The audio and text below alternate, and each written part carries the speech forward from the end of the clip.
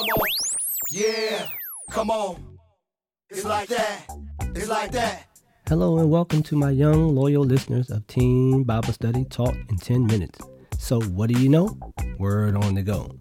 This podcast is brought to you by and produced by Real Time with the Bennetts, where real talk happens all the time. I'm your host, Minister Bennett, of today's episode, and my co-host is the lovely Sister Bennett. In this week's episode, we will be discussing part 5 of the series, Honor Marriage as Teens, According to God's Word. Yeah. That's right. Come on. We're live in P&T Podcast Studio with another great lesson for another great week. Let's get right into it. The world and the biblical meaning of marriage. The legally or formally recognized union of two people as partners in a personal relationship.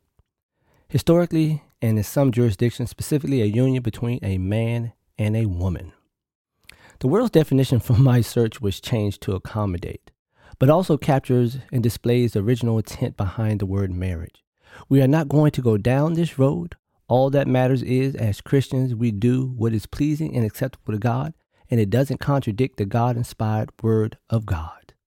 Now let's look at this biblically. Genesis 2:21 through 24. So the Lord God caused the man to fall into a deep sleep. While he was sleeping, he took one of his ribs and then closed up the place with flesh. Then the Lord God made a woman from the rib he had taken out of the man, and he brought her to the man. The man said, "This is now bone of my bone and flesh of my flesh. She shall be called woman, for she was taken out of man. This is why a man leaves his father and mother and is united to his wife, and they become one flesh." I know, it was a mouthful. There's not much I need to say about the biblical definition of marriage. It's straightforward and clear. I struggle with how to relate this part of the series to my young, loyal listeners. I didn't want to go too deep with it, but I wanted to dive deep enough that they would be able to take something away from today's lesson. This is the first thing I want you to get. God is not fickle in his plan or design of mankind. It is clear from Genesis 2 that a woman was formed from man for man. I don't think I need to say that any other way. Why? I was afraid you were going to ask that. Verse 24 tells us that the two, male and female, would become one flesh. That's where it ends. Now, let's look at this in Ephesians 5:25. Husbands, love your wives, even as Christ also loved the church and gave himself for it. Hebrews 13:4. Let marriage be held in honor among all. Now that we got that out the way, I want you to open your mind and your heart to receive what God has to tell you. Young people, when you give your life to Christ, you become a member of the body of Christ, the church. Jesus, as we see in Ephesians 25, is married to the church as the head. So Hebrews 13:4 applies to all believers. Honor marriage, which is your relationship with Christ. God uses marriage to illustrate the relationship and love Jesus has for each and every one of you. No man hated his own body. To illustrate this even further, I'm going to let Ephesians 5:29 do it. I'm going to insert Jesus and you in the scripture to ensure you capture the very essence after this short break. We are back live in P&T Podcast Studio after that short break. We're going to talk about some practical ways to honor your marriage to Christ, but we have a little cleanup from the first segment. Here we go. I want you to turn to Ephesians 5:29. I want you to get this because I'm going to read something as I told you I would. I want this scripture to speak for itself. So I want you to turn there now with me, and I want you to read it in your Bible. But I'm going to change some of the translation to insert you and Jesus in the scripture so you can get a full understanding of what this scripture is saying. After all, no man ever hated their own body, but they feed and care for their body, just as Jesus Christ does the church. For you are members of his body. For this reason, Jesus was sent by his Father to be united to sinners that confess Christ as their Lord and Savior, and the two will become one flesh. This is a profound mystery, but I'm talking about Christ and you, the church. However, Christ will love you as he loves himself, and you must respect Christ, your Savior. So basically, you must honor and respect your marriage to Christ. How do you do that? Let's talk about the practical ways.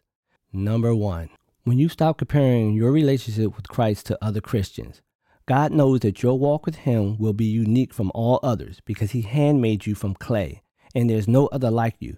There are no knockoff yous out there walking around. Number 2, when you stay true to who you are, this ties to the previous one. You can only be you. So be true and authentic you each and every day. You tried being someone else that was fake and phony when you were following your father, the devil. I'm going to take the slogan from Uncle Sam. God wants you, the authentic you. Number 3, when you're happy every day. This one typically trips people up. Every day won't be like peaches and cream, sunny and 75 all day. I think you missed it. The fact that you were able to see another day should bring you joy and happiness despite what may come your way. It's another day to be more like Christ. Number 4, when you understand that being a Christian wasn't going to be easy, but well worth it. Trust and believe. I'm going to keep it a buck with you. Matthew 7:13-14 says, narrow is the gate that leads to life, and only a few find it. God promises if you stay committed to your marriage to Christ, work hard each day being a better Christian than you were the day before, then a great reward will be waiting for you that makes this walk well worth it in the end. Number 5, when your good enough becomes actually better than good. God never counts your efforts or attempts to be more like Jesus Christ as a failure. Just don't stop trying to be better today than you were yesterday. Hey, let's see what they're rapping about over here in the Conversation Corner. Hey, Minister Bennett. What y'all rapping about over here? We were chatting about being married to God. What a great teaching. I asked them about how they can honor their parents' marriage. You know, I always get those quizzical looks.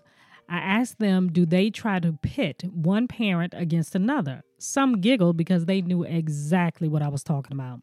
I shared with them how our youngest daughter would try to pit us against each other when she was younger. She would ask you for something, and if you said no, she'd come and ask me, and I'd say yes. We finally caught on to what she was doing, and while we didn't tell her, we began to work together as a united front and supported each other's decisions. So she could no longer dishonor our marriage by trying to cause division. But she realized that she had to stop that behavior. That was just a small example of how our child was dishonoring our marriage. But think about how big it could have been if we didn't catch on to what she was doing. Our marriage would have been really rocky. We would have had numerous unnecessary arguments. We would have been mad at each other for days on end. There very well may have been conversations about divorce. That's why, young, loyal listeners, you need to be very careful on how you try, as you guys put it, how you try your parents. It may not turn out the way you want. While you are seeking to get what you want, you may be putting into actions things that will be out of your control in the long run. Honor the marriage of your parents. If you are in a single-parent home, you can still dishonor that parent's marriage. How, you ask, if they don't have a spouse? Remember, you just learned that if you are single, you are married to God. Well, you can dishonor your parents' marriage to God by complaining about how much time they spend studying the Word of God, how much time they spend at church, how much time they spend doing their ministries, or just how much time they devote to helping others. Those are ways that you can dishonor that parent's relationship with God. So be very careful on how you complain about your mom or dad doing God's work. Remember, marriage is honorable. Now, let's not get it twisted. There are some marriages that are very toxic, some abusive even. Understand that this is not right and God does not approve of this, nor is it acceptable. So whether you have a spouse or you're a single parent or a single person, your marriage to each other and God is honorable. In summary, when I reflect back on this lesson on honor marriage, I think why would a perfect human being, Jesus Christ, would want to be married to a sinner, a liar, a thief, and a lover of themselves? Only one answer in Scripture comes to mind, John 3:16. For God so loved the world that he gave his one and only Son, that whoever believes in him shall not perish but have eternal life. Start today honoring the sacrifice that God made for you and the commitment Jesus made to you by being a better marital partner. As always, please don't forget to subscribe and share so that you and your friends will get all future notifications when new and exciting episodes are uploaded and posted. Until next time, stay safe and live a life holy and acceptable to God. After all, it's your reasonable service. With a special thank you to LJ Productions for post-production's editing techniques used for this podcast. This podcast was sponsored in part by the Body of Christ Church in Waldorf, Maryland, Pastor Kenneth E. Stewart, its Christian Education Ministry, in association with Real Time with the Bennetts. Well, Real Talk, what? You got it. Happens all the time. Yeah, it's like that.